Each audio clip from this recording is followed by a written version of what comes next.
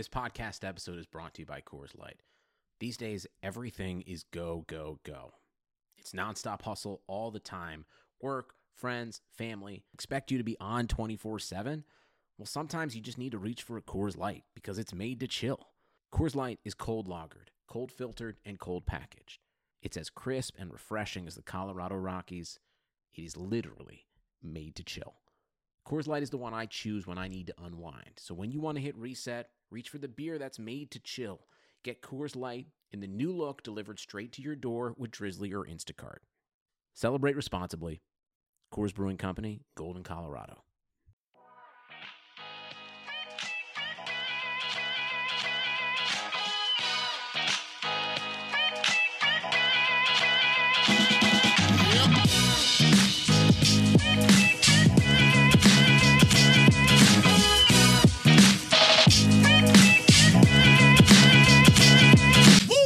All right, guys, welcome back to the Establish the Pass podcast presented by Clutch Points. I am your host, Blake Lovell. With me is my co-host, Dylan Reagan, and we are back here for another episode of the podcast, and we are going to dive into our picks from Week 9 and all the good and bad that the picks that we had from there as we recap the action. For everyone who listens to our picks episodes, which are usually come out either Thursday night, Friday morning, we get really excited sometimes because we think we've got it all figured out and we feel like we know everything. And I will say, Dylan, we did say that this was one of those weeks where we felt probably as unsure on our picks as we had maybe throughout the entire season. Mm-hmm. And it turned out to sort of be one of those Sundays because there was a lot of games we thought were going to go one way and they went in the opposite direction. Yeah, I feel like we might know less now than we did just even a couple of weeks ago. There's a lot of confusing things that happen. Other results, as we talked about, there's a lot of games with teams that are pretty closely matched up. So that's not the surprising part as much as what we saw from teams like the Packers. And I'm not shocked, like we kind of talked about it, the Ravens were going to beat the Patriots, but the way they did, and we'll get into that in a bit. But there's some surprising things with some of the top teams we talked about last week in terms of our Super Bowl contenders. I think we have another one that might have entered that top tier this weekend. Yep, I think so. And a team we already knew was probably there, and we mentioned that on one of our previous episodes last week, was the San Francisco 49ers, and we do start with that Thursday night game. Won't spend a lot of time on it since we're several days removed now, but 49ers get a win in Arizona against the Cardinals. We all sort of expected that. It probably wasn't the type of blowout win that some expected, but I think, Dylan, we kind of said that. We didn't make it our lock of the week because we said, Thursday night game, you've got a team that is undefeated playing against a team that really has improved. But the Cardinals come up a little bit short. Kenyon Drake had a big game. Fantasy owners were just jumping for joy at the fact that he got away from the Dolphins. And so now he has a big game, but it's not enough. Jimmy Garoppolo, 4 touchdown passes, and the 49ers just keep on rolling, the only undefeated team left. Yeah, it looked a little closer with the final score than it might have been. Tevin Coleman dropped a screen pass that probably was going to go for a really long touchdown when you looked at the blocks. That would have made it, I think at the time, 35-17. Said he drops that. They end up having to punt it away, and then you have that long touchdown to Isabella. So, yeah, I mean, impressive for what Arizona's been able to do in terms of not just this game, but the last few weeks, as you said. They've improved a lot. Yeah, they might still be the worst team in that division, but that's, as we've talked about, one of the stronger divisions in the NFL. And impressed to see them stick in that game and really have a shot there. I think the surprising part of this game for me wasn't necessarily that it was, that they are able to cover out of everything. I know it's Arizona's defense, but Jimmy Garoppolo finally had a game where you could see why the 49ers are so impressed with him. And for a lot of the season, they've relied on their defense and the running game. That was not the case here. I mean, the defense played solid, but I mean, they still gave up some points on times that we haven't seen them in the past, and the running game didn't get going quite the same way we have seen it in other weeks. Garoppolo really took over himself, was making a lot of nice plays, and I know Arizona's secondary is pretty brutal, and we've talked about that a lot, but it's still impressive to see him have that kind of outing, and that's what, if the 49ers are going to go to the Super Bowl, they're going to need Garoppolo Garoppolo to make those kind of throws and convert the first downs, and they really need them to run out the clock. Yeah, and these teams are going to play again very soon because after the 49ers play the Seahawks on Monday Night Football next week, they're going to play the Cardinals on November 17th again. So there's kind of your setup for those watching the undefeated tracker. The Seahawks are next, then they're at home again against the Cardinals, and then they're at home again against the Packers. So 3 straight home games for the Niners. Really, I mean, I guess the way you look at it, they're going to be favored in all 3 of those games. So with a feeling like they have a chance to go to 11-0, but as we know, they're playing Russell Wilson and Aaron Rodgers are going to be coming to town, and even as bad as the Packers looked, we'll get to that, you still feel like those are not guaranteed wins by any means. And then after that stretch, they go to Baltimore and to New Orleans. So there's your upcoming schedule for the still undefeated 49ers. A team that is not undefeated is the Jacksonville Jaguars, as they just... I mean, if you got up early to watch this London game, Dylan, I know you didn't. You're on the West Coast. Surely, I really hope you didn't, because this was just this was not a good game. I'll say that. The Texans win 26-3, and we went into this. We both picked the Texans to win, but we did go in saying, like, the Jags should be able to throw the ball here. Like, they should be able to get something going with their passing game, because the Texans secondary, certainly among the worst in the NFL, and yet Gardner Minshew has one of the worst games probably we've seen this season. And I know people may look at the box score and be like, well, he threw for 309 yards. And no, if you didn't watch the game, like if you watched it as it went along, the fact was they got nothing going. He lost 2 fumbles. He threw 2 interceptions.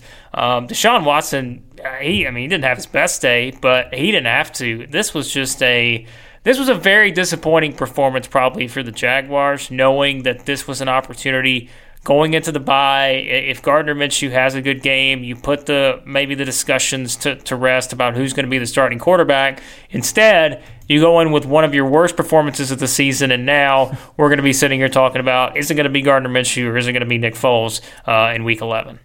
Yeah, definitely expected a lot more from him. That's 2 straight times now where he's faced Houston, his first start of the year, and then this one where he struggled quite a bit. I mean, he ended up throwing the ball 49 times or 47 times, which is not usually indicative of what Jacksonville wants to do. They're not going to be a team that wants to throw that much with Leonard Fournette.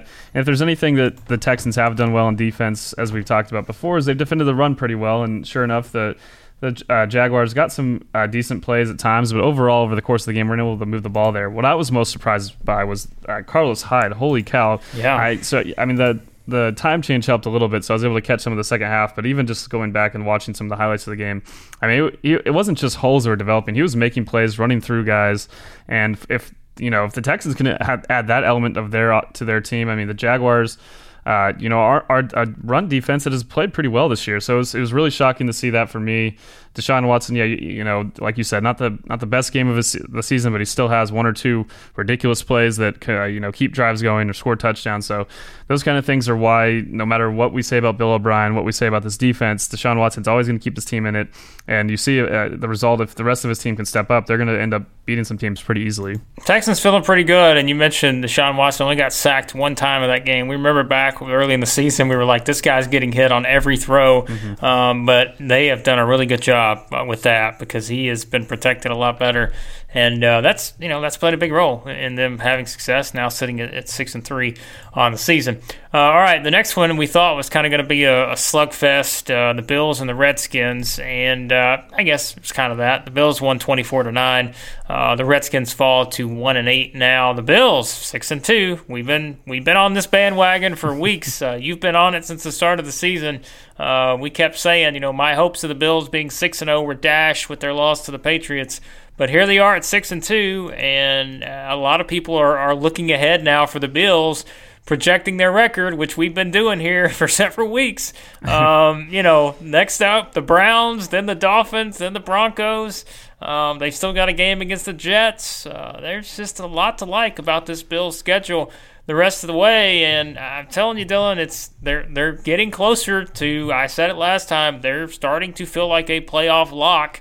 They're 6-2, and knowing that, yes, they've got to go to Cleveland and to Miami are their next two games, but they just keep winning games, and there's really nothing else we can say. I mean, Devin Singletary looked great in this one. Yeah, this was a Devin Singletary game, absolutely. Saw what he's really capable of, and they finally, after kind of splitting carries a lot of the season, they kind of let him become the number one back here, and he showed exactly why all the hype around him was there going into the season, especially for fantasy owners. He's been on my bench mostly, so he might make an appearance in the starting lineup soon. We'll have to see that. But no, for the Bills, another win, but again, like it's a lot of it's schedule based, and while the playoffs do seem like a certainty almost, maybe not a certainty, it's probably not the best way to put it, but given the AFC's the state of the whole conference, you feel good with their schedule and what they've been able to do. But once they get there, I have a lot of concerns, not just about the offense, which Josh Allen still struggles at times and hasn't really played all that well, but their run defense has really struggled as of late. And again, I mean, it didn't really pan out in the final score, but Adrian Peterson had a really good game on the ground in that first half in particular before the Redskins fell behind and started throwing a lot more. So this is one of the worst teams in the NFL. Buffalo has a few of these games now where they win this one by 15. The final score looks great, but it was a one-score game in the middle of the fourth quarter. I mean, this wasn't over by any means, and watching a few things go right here and there, they have a chance to win it. So for Buffalo, a lot more improvement that needs to happen before I'm going to pick them over some of these top teams in the AFC. And the defense seems to have kind of taken a step back from where it was early in the year. Well, the Bills have 6 wins this season, and I can tell you right now, there's not one of them that's been pretty.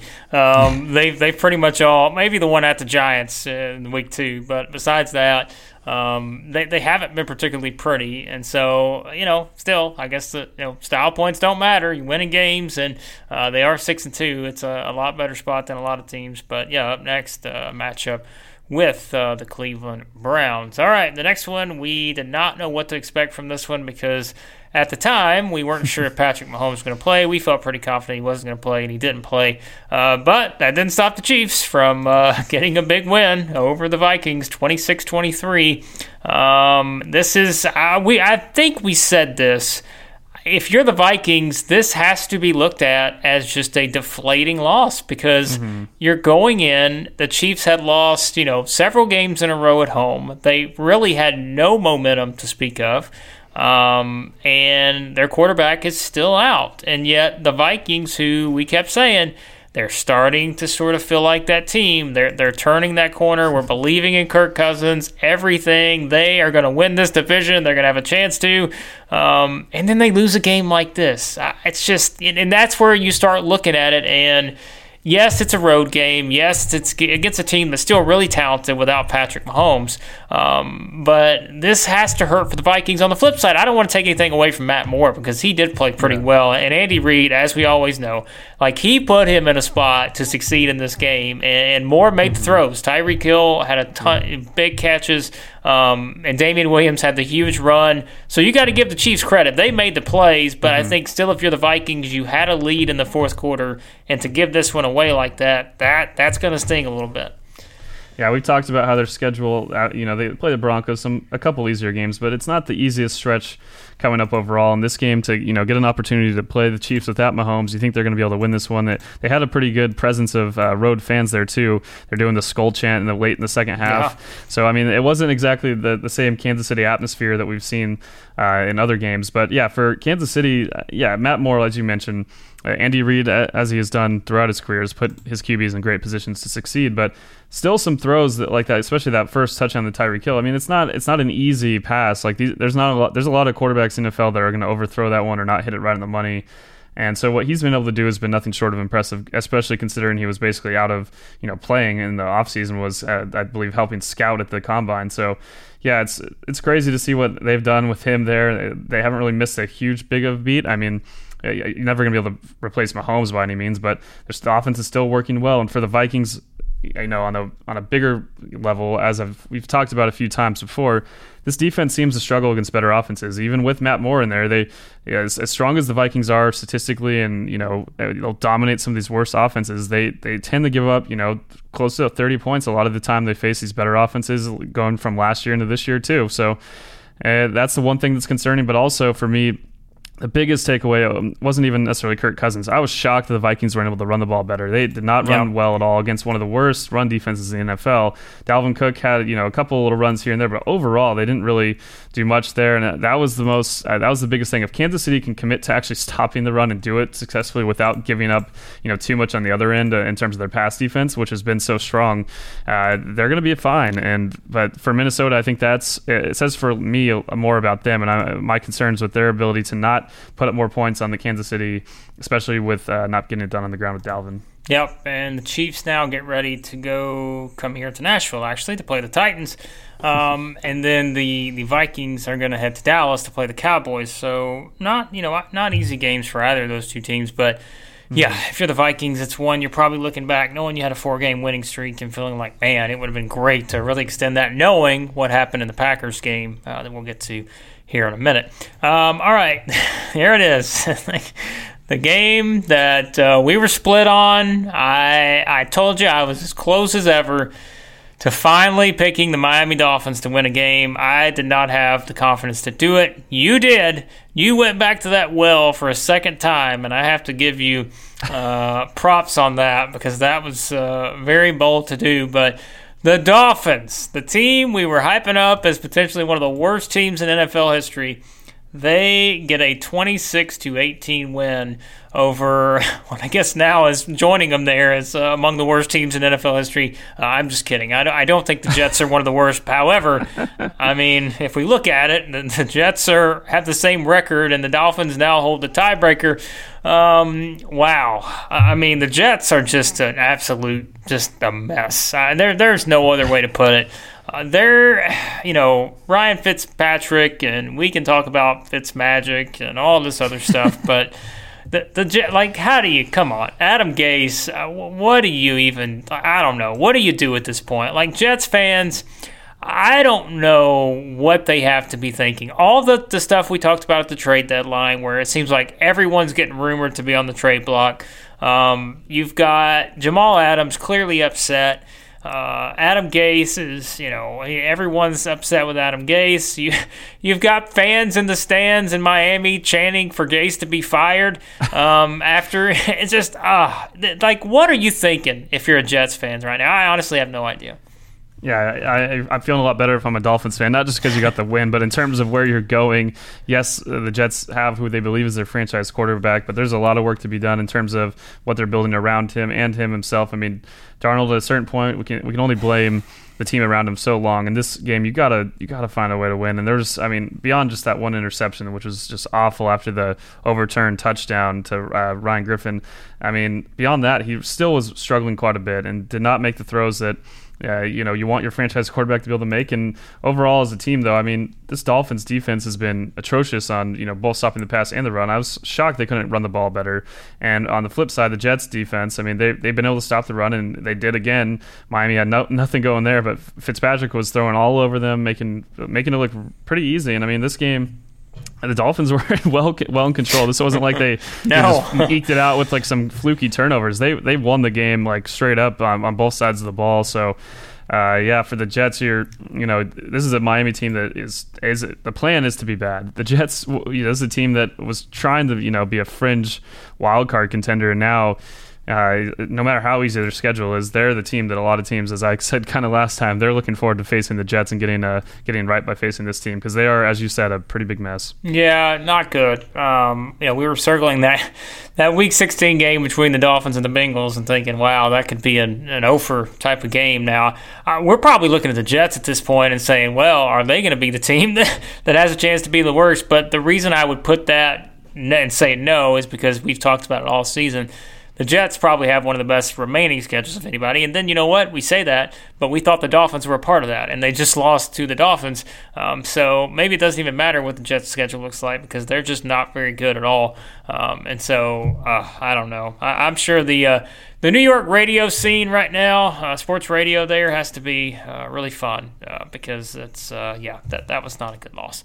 All right, the next game on our slate was the Bears and the Eagles. Speaking of the sports radio scene not being good, the Bears, they put together one of the worst offensive halves in franchise history. I think we put out the article, someone had mentioned on Twitter, that it was the worst offensive first half for the Bears in 40 years, I think.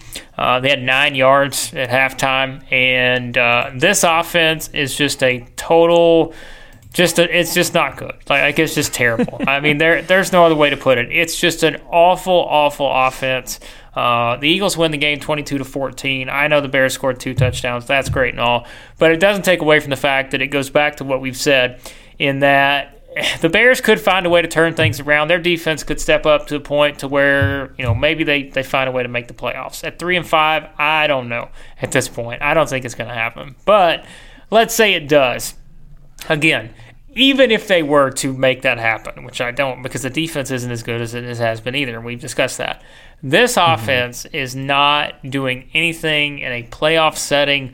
I don't know what they're going to do the rest of the way. The only thing you can do is maybe just give the ball to David Montgomery and hope for the best, because otherwise, this is just I look. And I hate to keep going to the teams that lost, but I really think we learned a lot more about some of these teams that lost than the ones that won. The Bears they do not have an offense, and for the Eagles, this is a good win. They're back on track now at 5-4, and it just, Jordan Howard just ran all over them, and that just kind of added insult to injury there for the Bears. Yeah, that's the thing about this Bears defense that we mentioned a couple times now. They don't have that physically imposing nature that we saw last year in terms of just stopping teams on the run. They've defended well, and that stretches in that second half were able to get the stops when they needed them. But we never saw them pushed around in the running game like we have so many times this year now.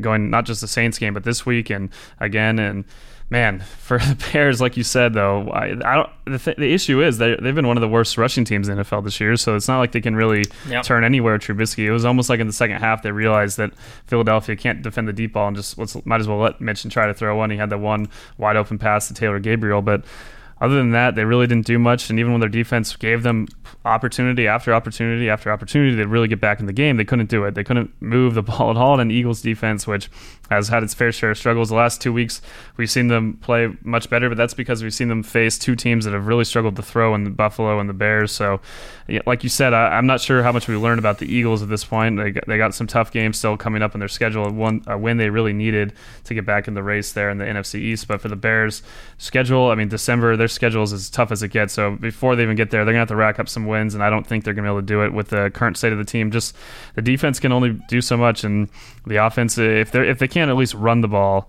I don't know what we're expecting to see from them on the other end too. Yeah, the Bears have 2 games against the Lions in November. They play at the Rams, and they have a home game against the Giants. So, probably gotta win some of those. I say at best, you're probably thinking 2-2. I would think at best. I don't think they're going to win 3 of those guys.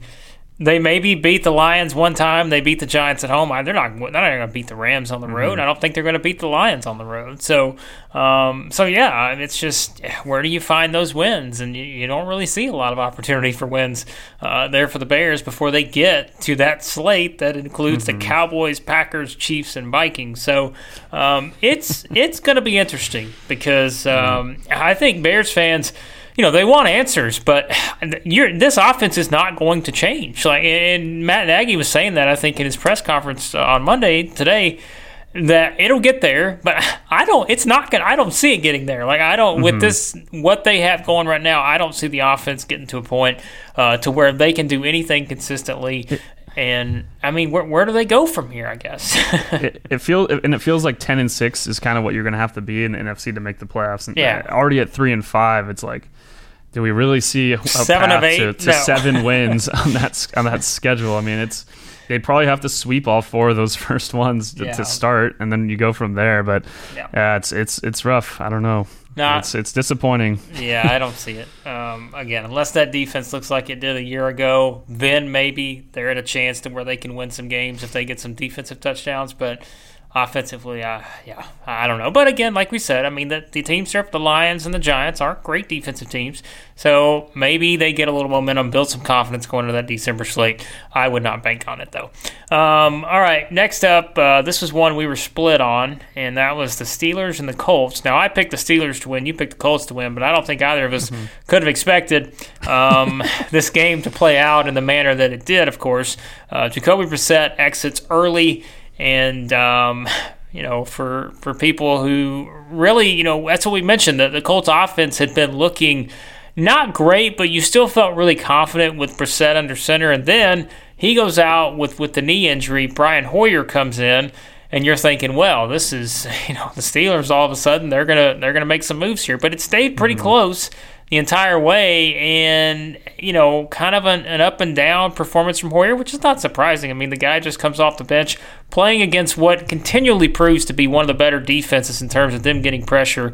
Like, that Steelers defense is just something else. And this is coming from the guy who decided to start the Browns defense over the Steelers defense this week in fantasy, thinking that was a good idea, and I can't wait to get to that one. But this is a big win for the Steelers, and I saw a lot of people saying this. We think about how crazy of a season and really how crazy of an offseason it was for the Steelers. You had two of your best players from the past several years, and Antonio Brown and Le'Veon Bell. They're both off the roster. Ben Roethlisberger, your other guy, he gets injured. And it's like, well, this is like the Steelers are going to be tanking for Tua at some point. Mm-hmm. But here they are at 4-4, and I mean, their defense is good enough to where, look, the offense doesn't look great, but Samuels came in and played well with James Conner out. Mm-hmm.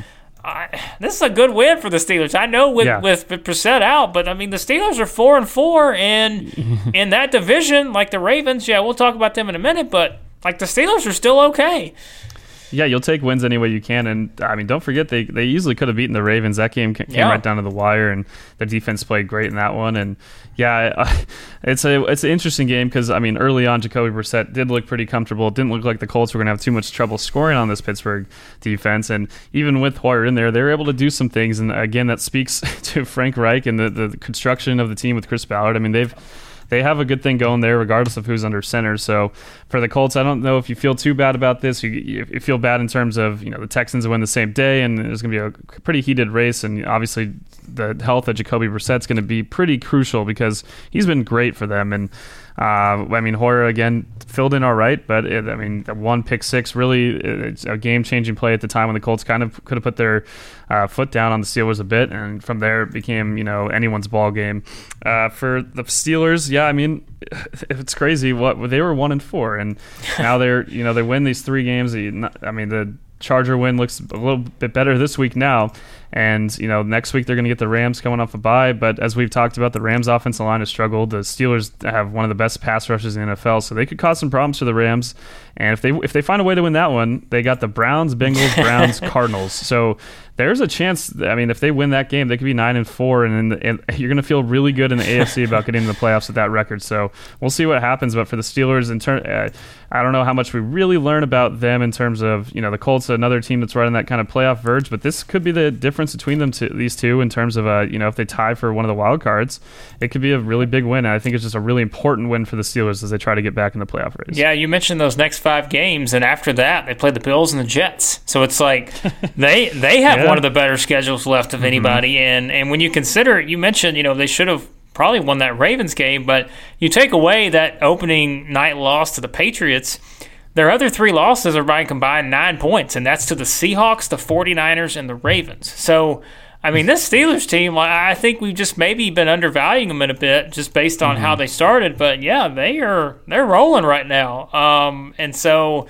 I don't know. The Steelers are in good shape. By the way, as we're recording this, and I'm seeing this on our board on Clutch Points, I just wanted to point this out since we just talked about this team. But Deshaun Jackson seemingly is out for the season for the Eagles.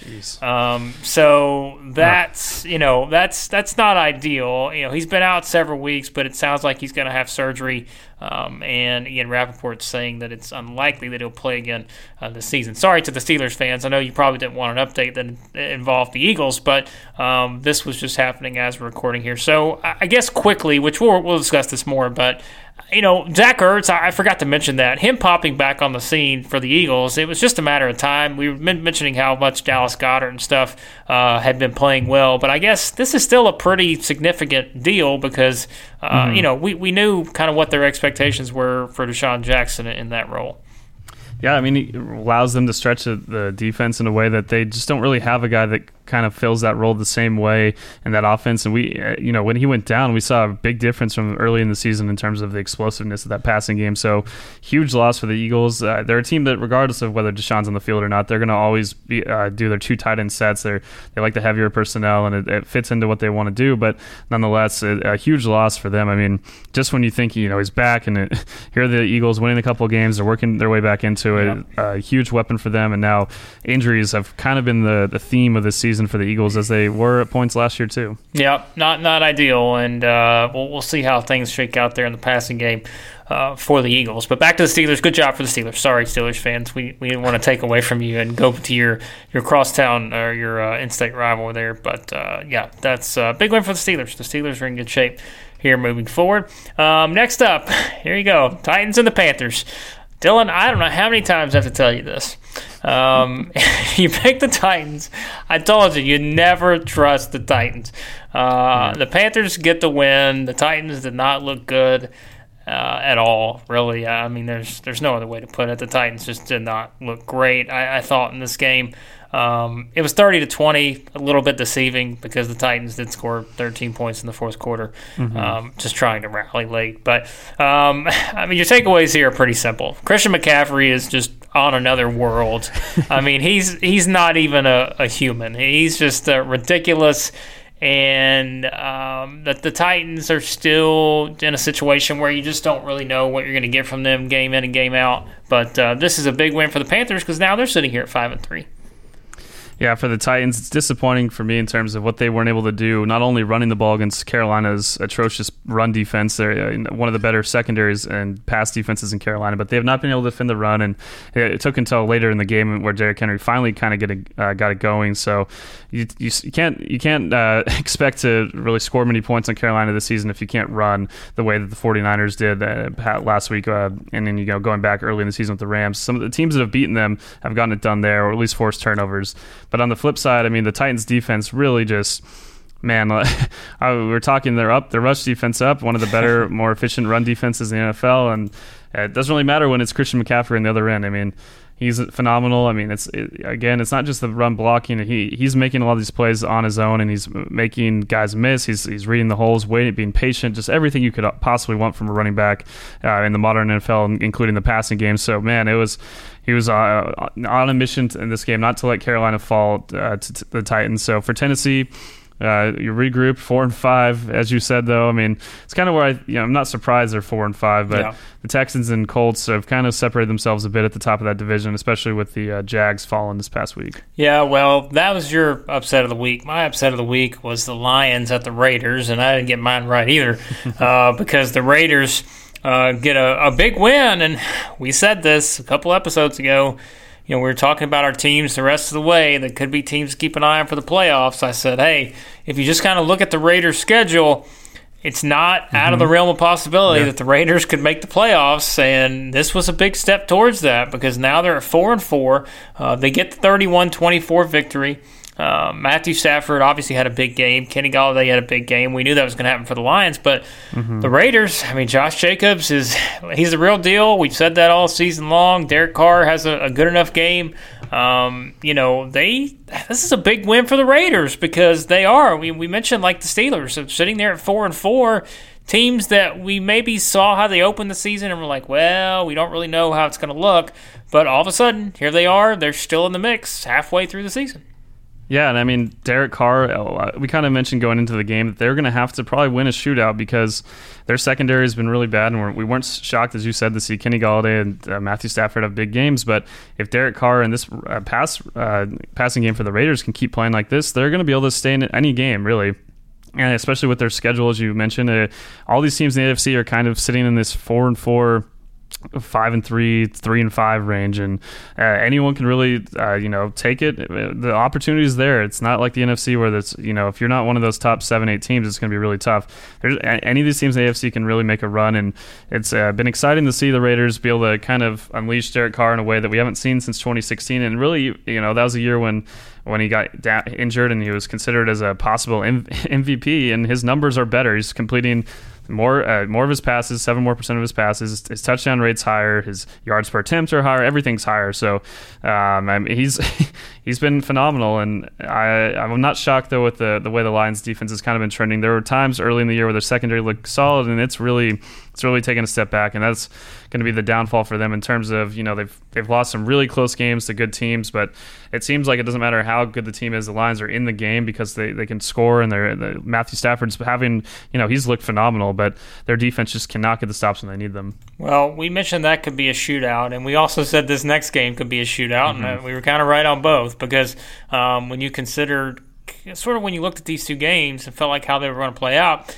we knew there was going to be some scoring, and there was certainly some scoring in the Seahawks-Bucs game. The Seahawks get a 40-34 win in overtime. Russell Wilson, man, he is just look at this guy. We say it, and we remember back like the past couple of years. It's like, well, Russell Wilson, he may throw 20 passes a game or something like that. You don't really know because we know they were going to run the ball. Well, he throws 43 times against the Bucs for 378 yards and 5 touchdowns. And Chris Carson runs for 105 yards on the ground. Of course, the Bucs have a great day through the air too. Mike Evans has 180 yards and a touchdown. This is kind of exactly what we expected. It still plays into what we know about the Seahawks in that, yes, Russell Wilson and the offense are clicking. They're going to add Josh Gordon to the mix. That's another boost. But there are still some questions with that secondary. Any way you look at it, though, we can have questions all we want, but the Seahawks are 7-2 and feeling really good about themselves right now. Yeah, I guess what it took to see Russell Wilson really unleashed was for them to finally have a bad defense. Yeah. they realized that they need him to kind of take over the entire game, not just the fourth quarter as he's done so many times in his career.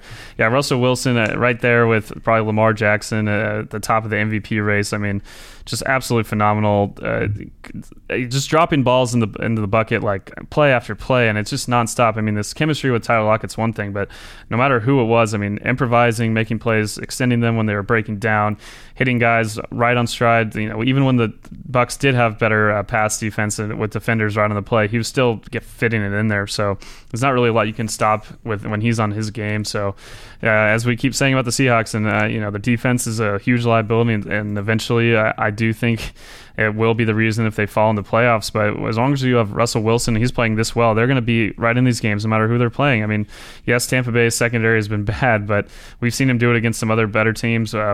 Still, Seattle has struggled when they have, their 2 losses to the Ravens and Saints, 2 of the better teams in the NFL. So we'll see. They have a big test against the 49ers, another team that with a really good pass defense. So it's going to be an interesting matchup there. That's going to be a big litmus test for where the state of the Seahawks are, because I don't know if Russell Wilson can do this every week, but so far he has, and it's been a lot of fun to watch. If I had the technical prowess, I would go back to our previous episode where I said that I am going to make the Cleveland Browns my lock of the week. I wish we could just replay that right now because my lock did not go much better. That's true. I'm pretty sure, and we'll get to that one in a second. I'm pretty sure that you were even like, hold on a second, like, let's not get carried away. This may not be a good idea on my part, but I did it anyways. And it was not a good idea because the Broncos get a 24-19 win over the Cleveland Browns, who were 4-point favorites going into this game. The Browns are 2-6. And I will tell you, I was sort of at this point in the previous game, but I'm there now. Like I'm sorry. Like I'm done with the Browns. Like I don't. They can come out and say whatever they want and how this and that and maybe the media is treating unfair. I don't care anymore. Like they're just not a good team. Like, let's just face it. They're just not a good team right now. And I know that their schedule has not been easy when you consider maybe these last 4 games, because 3 of their last 4 have been on the road. They played at the Niners, the Patriots, and the Broncos. And even with the Broncos, not a great team, it's still not an easy place to play. We know that. I say all that, and then I look ahead at their upcoming schedule, and I'm like, well, am I done with the Browns, though? No. Because they get the Bills, the Steelers, and the Dolphins all at home in their next 3 games. They still get 2 games against the Bengals. They still get to go to the Cardinals. I want to just be done with the Browns, but this is like, I don't know, though. After this, I don't know about that. Like, I don't know. Like, even when we say this, do I feel completely confident that they're going to beat the Steelers? No. Do I feel completely confident they're going to beat the Bills? No. Because those are two teams that have showed a lot more consistency at this point. What do we make of the Browns? I don't know where they go. I don't know. I have no idea either. It's a mess, and all of us, with all the talent they had and all the hype, and it was a lot of fun, but it hasn't been too fun for Cleveland this year. And this game especially, I mean, after everyone knew the schedule was tough at the beginning of the year, and 2-5 wasn't out of the realm of possibilities, but you figured this would be the game where they'd start to turn it around. And I did pick the Browns to win, but again, like I said last week, I was like, Denver's played, in certain spurts pretty well, and they haven't always been as bad as their record is spoken to. And if Joe Flacco had been playing, I was going to pick them. Brandon Allen, though, I mean, I've watched him quite a bit in the preseason with the Rams. He was a solid player, and for everything that we've said about Flacco and that team, I mean, they don't have a ton of weapons really, and Brandon Allen made it work. And for Cleveland, I mean, you can't lose though to a guy that's really hasn't been on the scope of anyone since really college football, and even then wasn't a big name. So it's crazy. Cleveland just finds ways to lose, whether it be with untimely turnovers or plays they just give up when it doesn't seem like it makes sense, or Baker missing Odell for that one touchdown on fourth down. I mean, that's the one that everyone's going to remember just because of his reaction and how open he really was if you watch the play again. And the crazy thing about that was, I forgot who pointed out on Twitter, that was where his first read was. His eyes were locked on Odell, so I don't know what caused him to change it up. There wasn't a ton of pressure on that play compared to a lot of the games. So yeah, for the Browns, yes, the schedule looks great, but their offensive line is a huge problem still, and they're going to be facing that Steelers defensive front that has eaten all season against bad offensive line. So it's not going to be too easy for them, even against those teams. I'm not sure where they go from here. I mean, maybe Freddie Kitchens starting to hear some rumblings if someone's going to take the fall for this.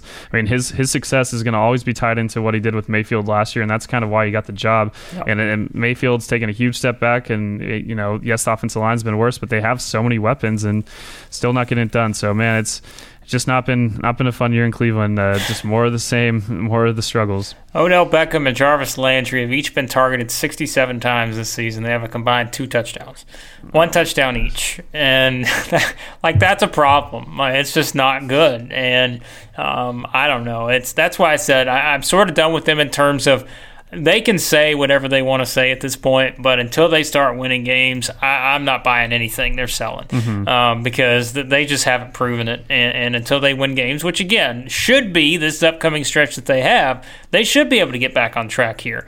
But I have no confidence that they can, just because of what we've seen from them thus far. And again, knowing that they're playing 2 good defenses coming up in the Bills and the Steelers, that doesn't make you feel any better about what they've done offensively. So I don't know. Like, I'm sure if you're a Browns fan, you're like, you know what? We've seen a lot worse. Trust me. We've been Browns fans. We've seen a lot worse than this. But I'm going to tell you. At least they didn't have expectations then. Exactly. But you add that to the fact that if just think about this. If the Dolphins come in there and get a win on November the 24th, that will maybe be the point where it's like, okay, you know what? We've had a lot of bad stuff before, but this was supposed to be one of the worst teams ever, and they come in here and win. I don't expect that to happen, but it's worth keeping in mind. All right, we go from that, like I said, my lock of the week to your lock of the week, which didn't go well either.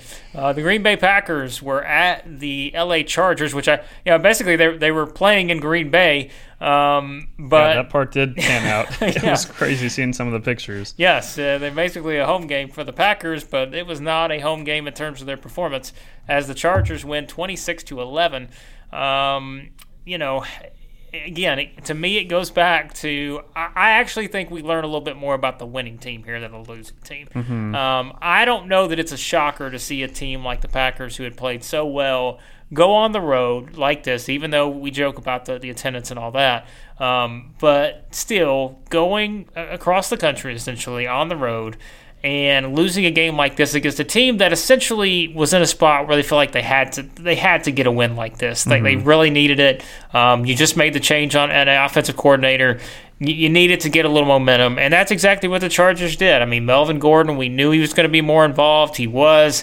Phillip Rivers plays well enough. No, he didn't turn it over, didn't throw an interception.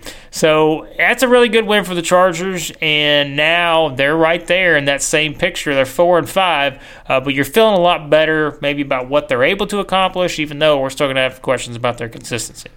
Yeah, I think I transferred my curse from the Eagles to the Packers last week when we were saying if we could pick a new team to make the Super Bowl from each conference, and I chose Green Bay. But as you mentioned, I think there's a bit more learned about the Chargers than the Packers in this case in terms of what they are really capable of and what made them so frustrating for a lot of this year, and it still is that we saw last year when they went 12-4 what they're capable of at certain spurts, and the defense especially was absolutely impressive. I know Green Bay was really sloppy, and you can place that blame on Rodgers, on their receivers, offensive line, everything, on the play calling, whatever you want to place it on. But you got to give some credit to what the Chargers did. That doesn't completely happen without them generating a stronger pass rush than I expected, and overall the secondary stepping up and playing quite well. So for the Chargers, I mean, yes, you've had a season that seemed like it was lost, but you're 4-5 in the AFC. 4-5 is not 4-5 in the NFC. You're still in the playoff picture. There's still a lot of time left and a lot of games against teams that are right there with you that they can win and work their way back into it. It won't be easy, but here's a game where you gain a lot of confidence against a Packer team that, yes, is about 7-1 going into this game and had a few close calls and easily could have been a couple of games worse. And so perhaps we do learn maybe the Packers are vulnerable for a number of reasons in terms of the offense when it does not click completely like it did early in the year. The defense hasn't been as dominant as it was those first few weeks, so it's going to be an adjustment for them. Their schedule is not going to be too much easier with a lot of teams in their division still have to play. They got the Panthers, 49ers coming up, so they got some easier games here and there. But overall for Green Bay, wake up call, because every game in the NFL you're going to have to step up, and you can't take it for granted. You can't just assume you're going to stroll in against a Charger team that has looked down. But as we just talked about, they have so much talent there still, and they're still going to be able to get some wins here and there. Well, big Thursday night game coming up, Chargers and the Raiders. It's a huge game for both teams, and Raiders are the home team in that one. So that's a big one. We say that some of these Thursday night games kind of hit and miss. I think this is one that's sort of a must watch because it's going to definitely have implications in terms of the playoff race for sure. All right, we wrap up with, we mentioned earlier, the 49ers are the only undefeated team left. That's because the New England Patriots have lost a game. The Ravens get a 37-20 win over the Patriots at home. We had mentioned the Ravens felt like they were a little bit of a step behind the other teams that we talked about in our sort of midway predictions for the rest of the way, I guess you could say, looking at teams we felt like were pretenders and contenders. We thought the Ravens were a little bit behind those other teams, but a game like this makes you certainly think about it and say, well, if they can play this well against a defense like that, the sky is the limit for the Ravens because this is just a huge win. And Lamar Jackson stops that streak that we said. I think it was 24 straight. The Patriots had beaten quarterbacks under the age or 23 or younger.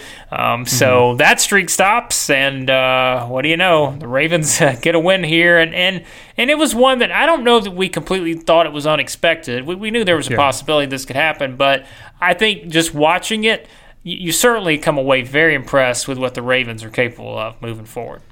Yeah, the path of them winning was exactly kind of what we talked about in terms of, New England's run defense hasn't been phenomenal as much as their secondary stolen the show, and as a defense, they've really performed quite well, even against, taking into account the quality of their competition. Their defense has been great, but that was the one place it could be exploited, and the Ravens, the game, the tone was set really early, not just from that one first drive, but they get a 3-and-out and then again have a long drive, only ends in a field goal. But that's the kind of thing you usually see the Patriots do. That's what we saw the Patriots do last year in the AFC title game against the Chiefs. Take the ball, establish, run the ball well, control the clock, convert the third downs when you need to, and really kind of take the will out of the other team. So it was really impressive to see, and a lot of people, not just on Twitter, but talking head, kind of personalities will say like, "Oh, Belichick's not, he's not going to reveal everything yet. He's not going to put all his best play calls out there. He's taking this inventory now, and he's going to take into account and use it against Lamar Jackson later." That's great. I'm sure he's going to learn from this film, and I'm sure there's going to be things that will be adjusted, but it didn't. If you're watching the game, it wasn't like they were just allowing Lamar Jackson to carve them up, with what they're doing. There's a lot of plays where the defenders were there. The play calls were fine, and it's just there's only so much you can do against a quarterback that can, that mobile, but also just make the correct decisions. Every time they ran these option runs, he seemed to hand it off at the right time. He'd keep it at the right time, just keeping them on their toes, making guys miss left and right. It was just, you saw kind of, obviously the Ravens have catered this whole team to Lamar Jackson, but you see it now. This was really impressive, and it shows what the Ravens are capable of. I mean, their defense also stepping up quite a bit. I mean, this game, you see 20 points for the Patriots. It doesn't seem awful, but they come off, the points in the first half. They only really had 2 drives the entire game where they moved the ball. They get the one muffed punt and then the Mark Ingram fumble that set up 10 of their points. Otherwise, they really didn't do a ton, and the Ravens defense, it's gotten healthier. They had some injuries in the secondary. They obviously trade for Marcus Peters, so they're starting to come around, and it's got to be scary for the rest of the AFC. They're a team that is absolutely capable with their running game to exploit the Chiefs and the Pats, probably their 2 biggest teams that could upset them, or not upset them, but beat them in the playoffs. Their biggest weaknesses on both those defenses is their run defense, and the Ravens are more than capable of exploiting that. So I think for Belichick, yes, there's going to be adjustments, absolutely, as we've seen other teams that have faced the Ravens in the past twice and kind of made different things happen with what they do defensively. But now that compared to last year, the Ravens have really unleashed Lamar Jackson throwing the ball too. So it's not going to be as easy. You can have the right play call, but there's so many different things where he just sees what the defense is giving him, doesn't make try to force it. And as long as that's the case, as long as Lamar Jackson plays like this, there's no reason they can't be right there with the Pats at the top of the AFC. Yep, that's for sure. And the race has gotten a lot more interesting in the AFC, as we've talked about. And yeah, we kind of know what we're seeing. Maybe we feel a lot better about where things are at the top of the NFC in terms of we see the teams that are there, but the AFC, there's a lot of teams in the middle that are sort of trying to break through. And yeah, that's why we said that Thursday night game this week is going to be a lot of fun, and we'll talk about that one once we get to our picks for Week 10. Of course, the Monday night game, if you want our thoughts on that one, you can get that on a previous episode. I just have one request, and that's for Saquon Barkley to have a nice enough game, or let's put it this way, to have a better game than Evan Ingram, because I think I'm up 12 in one of my leagues against someone. I have Saquon, the other person has Evan Ingram. All I'm asking is just for a nice performance from Saquon. I don't think that's too much to ask. So, all right, we'll wrap up as we always do here with a look at the waiver wire for fantasy football. Speaking of that, looking ahead at the potential pickups you could have for this week. And Dylan, this is a situation where we know there's always a week like this. There's a lot of teams on bye, and it's kind of that crucial point where maybe you're a team like me in one of my leagues where you're like, you have to get a win here if you want to be in the fantasy football playoff race. And now you're looking at a situation where there's a lot of teams on bye.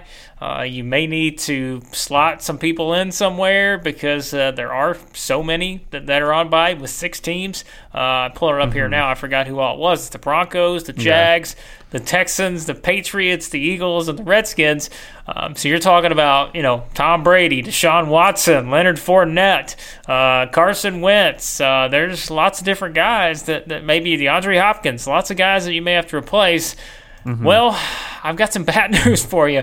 The waiver wire isn't that great. So you should probably, like we said, we know teams are kind of built now to where the nucleus of your roster is already in place. You know what you have, so you're in good shape. You probably have people that are going to replace them. You're feeling okay. But if you have to turn, like if you're someone like Dylan or I in these deeper, 14-team leagues that have to find someone to plug in, well, there are some options. Let's start at the quarterback position because I went through this and there's really not a lot of, I'm not going to run out and pick up Brian Hoyer. I'm just not. Like I don't think many people are going to do that. But just for the record, I'm not going to run out and pick up Brian Hoyer. The only one that really stood out to me, Dylan, we talked about a minute ago, is Derek Carr. I mean, he's 37.3% owned.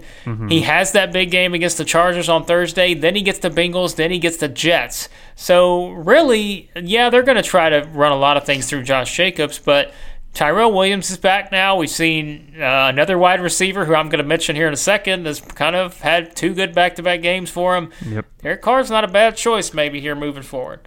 Yeah, my league outside of our clutch points one, I've started Derek Carr the last couple of weeks and has got me a couple, really helped me get 2 big wins there. So, yeah, he's been really solid, as we talked about. The Raiders section, that they're clicking with the passing game, the offensive line, even with injuries here and there.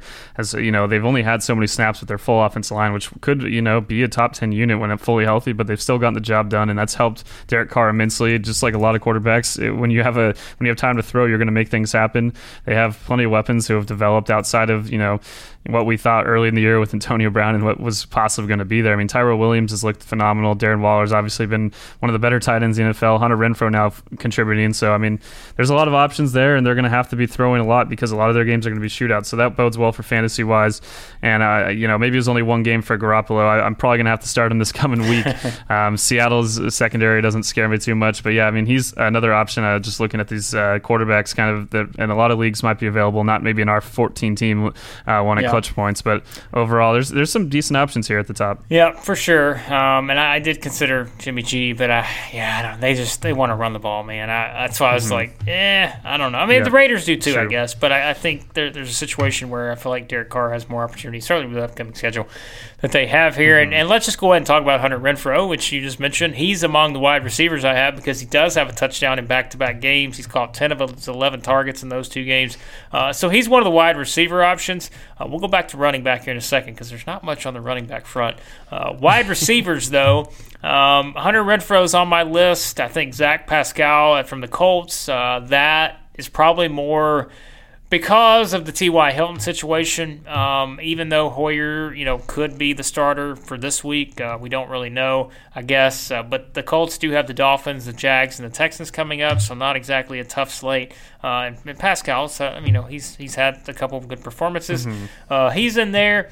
And then my man Cole Beasley, we got to go back to him. I mean, just Mr. Consistency. He has at least 9 fantasy points, and this is just, I'm pretty sure, just standard leagues. At least 9 in all but 1 game this season, and he did it again. Another touchdown this week against the Redskins.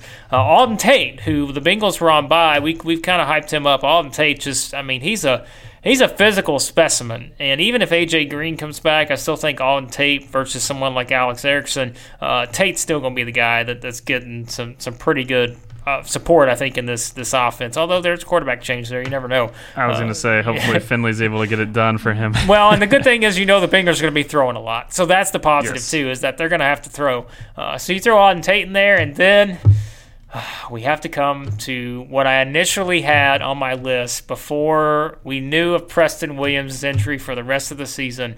I had both Devontae Parker and Preston Williams on there. Of course, Preston Williams likely out for the season now after his biggest game of the year. Yep. I've spent all season hyping Making you look like a genius. I know. I've spent all season hyping this guy up. And he has this biggest game. I'm ready just to, bask in the glory. And now he's probably out for the year. So that hurts, but at the same time, it also probably makes Devontae Parker a much more valuable resource at wide receiver because he's going to get about 20 targets a game, I think, moving forward here for the Dolphins. Yeah, I think he might be my top one. I mean, the Dolphins are, we've seen them playing much better. They're obviously trying to win, at least the players on the field. It's almost as if, I know Williams is actually hurt, but it's almost as if, we had Xavier Howard last week and now this week. It's almost like the best players on each respective side are playing too well. They're like, oh no, we got to shut them down before we win too many games. But no, Preston, you're telling the people, and we'll see next year. We'll see how they've kind of retooled that team. He should be a big threat. But yeah, Cole Beasley, like you said, probably the most reliable guy. If you just need really want that extra 8-9 points from your flex, you're not probably going to get the big kind of jumps that you can get from some of these other guys. He's not likely to boom the same way, especially with Josh Allen's kind of struggles here and there. But he's still a reliable safety net for him, and at times he's going to be the guy, especially in the red zone, that he's starting to go to. So a lot of options though. I mean, compared to, as you said, to the running backs, there's more guys, especially in PPR leagues. If you're a non-PPR, it's a little more rough, but at least guys that are going to be getting touches here and there. Yep, not some bad options there. And like you said, I probably, and I'll make my decision on the order, but of the list that I have, Devontae Parker's probably at the top, just because knowing what we know with Preston Williams' injury and just the fact that that they're going to throw the ball and they've got to have somewhere to throw it to. and Devontae Parker is as good of option as any. Go back to the running back because I don't really see many options out there, to be honest, that you're going to feel good about. Like someone was talking about maybe J.D. McKissick with the Lions. I don't feel confident about picking him up. You don't know what you're going to get from the Lions in the running game. Even though he had a good game against the Raiders, is he going to turn around and have a great game against someone like the Bears? Maybe. And we mentioned that with the Bears certainly struggled against the run, but I don't feel confident enough in this. The only one I put on here, and this is more of a bench sort of stash situation because you don't know what you're going to get, which his team's on bye, so you're not even going to get him this week. Darius Geis is the only one I have on here because we know they're going to run the ball, even as well as Adrian Peterson has played. I think, let's say you're a team with a much better record. Obviously, if you're a team that's losing, you don't want to go pick up Darius Geis because again, he doesn't even play this week. But let's say for the playoff run, you think there's a chance that Darius Geis may factor into what they want to do in the running game. I mean, if you have someone that just isn't doing anything and you're like, this guy's never going to get me any points, it's not worth. I mean, it's not a terrible option, I guess. But there aren't a lot. Like, again, trust me, I'm just trying to find 10 guys for this week. I'm sorry. Let's just point it out. It's not easy to do, but maybe he's worth a look here because I think people have already hopped on the Kareem Hunt train, surely, because he's not available in a lot of leagues. But I will say, if for some reason he's above that 50% threshold, I don't even know what his numbers are right now, but I would just check to see if Kareem Hunt is out there because he would be an obvious addition if for some reason he's not owned because he's ready to go and he's going to get plugged back in pretty quickly. Yeah, I'll try to help you out here. I've been looking at these different options for what I would maybe consider if I was looking to add a running back. If you're in PPR, I mean, I know it's a kind of a risky one, but in terms of touches going up and given the state of the team, J.D. McKissick with the Lions could be an okay option. I know it's reacting a bit to one big game, but overall, as we've said, Detroit, their state of the running game, obviously with Kerryon Johnson, and just even before that had kind of been going down. They're a team that's having to throw a lot. McKissick fits much better into that kind of role that we saw in the past from guys like Amir Abdullah. So we'll see if he can continue to stay productive. A team also with a secondary that's really kind of dropped off. So guy that's going to be on the field a lot in passing situations. Apart from that, it's pretty brutal. I mean, maybe there's still people that kind of believe in what Darrell Henderson might be able to do if he gets more touches with Malcolm Brown out, I guess. But even then, wouldn't feel great given how the Rams have struggled overall with their offensive line. Just not a lot of great options here. I guess Ronald Jones at certain points, but certain weeks he's not really on the field too much. So none of these guys are really reliable. You're going to have to figure out, you're going to have to combine a little bit of luck in a matchup. And I guess at this point, though, with bye weeks, that's kind of what you're going for anyway. Yeah, folks, I hope you've got your running back situation settled because if you're hunting for running backs this week, you're done. Like you're in trouble because I don't see any really out there. Like I said, even Darius Geis, he's not a pickup for this week. He's one to have for like a playoff run or something. So keep that in mind there. We wrap up here with a couple defenses, and it's all about who they're playing. The Ravens are out there, only 33.6% owned. They've got the Bengals up next. And then the Colts, 37.4% owned. They've got the Dolphins up next. I mean, Dylan, those are two obvious ones. Aside from that, I mean, those are the priority pickups. And really, I'm sure there are others out there as well because when we look at the teams that are on bye this week, how many of those were people? Were they using the Redskins? Was everyone sort of using the Eagles? Probably not. Was anybody using the Texans? Probably not. Not many people using the Jags at this point. So if you need a defense, those two are certainly the most obvious pickups. Yeah, defense again is a lot of matchup based for me. It really depends on who they're facing. So I'd take either one given who they're playing, but overall for me, I feel decent with Buffalo I've kind of stuck with them for a while, but at the same time, as I mentioned, they've kind of taken some steps back, so I might have to start looking on the wire. I mean, it really depends on who you think you're going to be facing. So yeah, if anyone that doesn't have the Ravens, I mean, they're only 33% owned.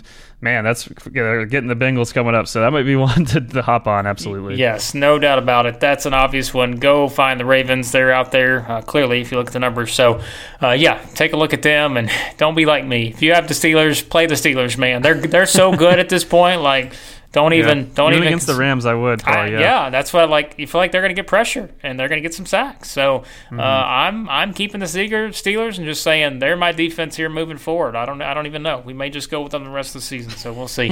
All right, that wraps it up with our look at the Week 9 takeaways from Sunday's action and our waiver wire picks for the week. As always, we got a lot of great stuff going up over at Clutch Points. And Dylan, let them know where they can find all our great stuff. Yeah, so for the podcast, Establish the Pass on Spotify, iTunes, SoundCloud, Google Play, anywhere you can find podcasts. We also have the podcast section on our website. There's just a giant tab that says podcast when you go to clutchpoints.com. Obviously, we have your Cutting the Net podcast, keeping those episodes coming with college basketball now back, even if it's mostly teams like UCLA facing teams I've never heard of. So, really kind of in the preseason. UCLA plays the Gauchos on Sunday, my friend, so look that's out. Going to be, I'll probably be there, if depending on my schedule working with football. But last time they played here, it was not the best outing when they it was back when Lonzo and those guys were at UCLA, so not a pretty one for my Gauchos. But college basketball coming back, so Cutting the Net, great option there. And then with the Battle for LA podcast, the Lakers and Clippers looking great, so we got our two Clipper and Laker reporters here, Tomer and Ryan, doing that once a week, and two teams that are looking like they're looking quite well for the not just for this city but for the NBA as a whole, as it's getting a lot more parity. And then for our NFL content, again at clutchpoints.com, the NFL tab there. You can search fantasy football for all our fantasy content, and it's the same thing in the app. There's the NFL section with the scores tab for following the games live with everything from highlights, social media reactions, different things from beat writers, stats, all that good stuff in there, and also the news as well. So appreciate everyone that's either listening, subscribing, whether it be to our podcast, the app, or reading our stuff online. Yep, lots of awesome stuff to check out there. It's a fun time in sports because we have pretty much everything going. Baseball just ended, but we've got NFL full swing, college, basketball is getting ready to start, the NBA, as we know, in full swing now. So lots of great stuff to check out there over Clutch Points, and we'll be back next time here on the Establish the Pass podcast.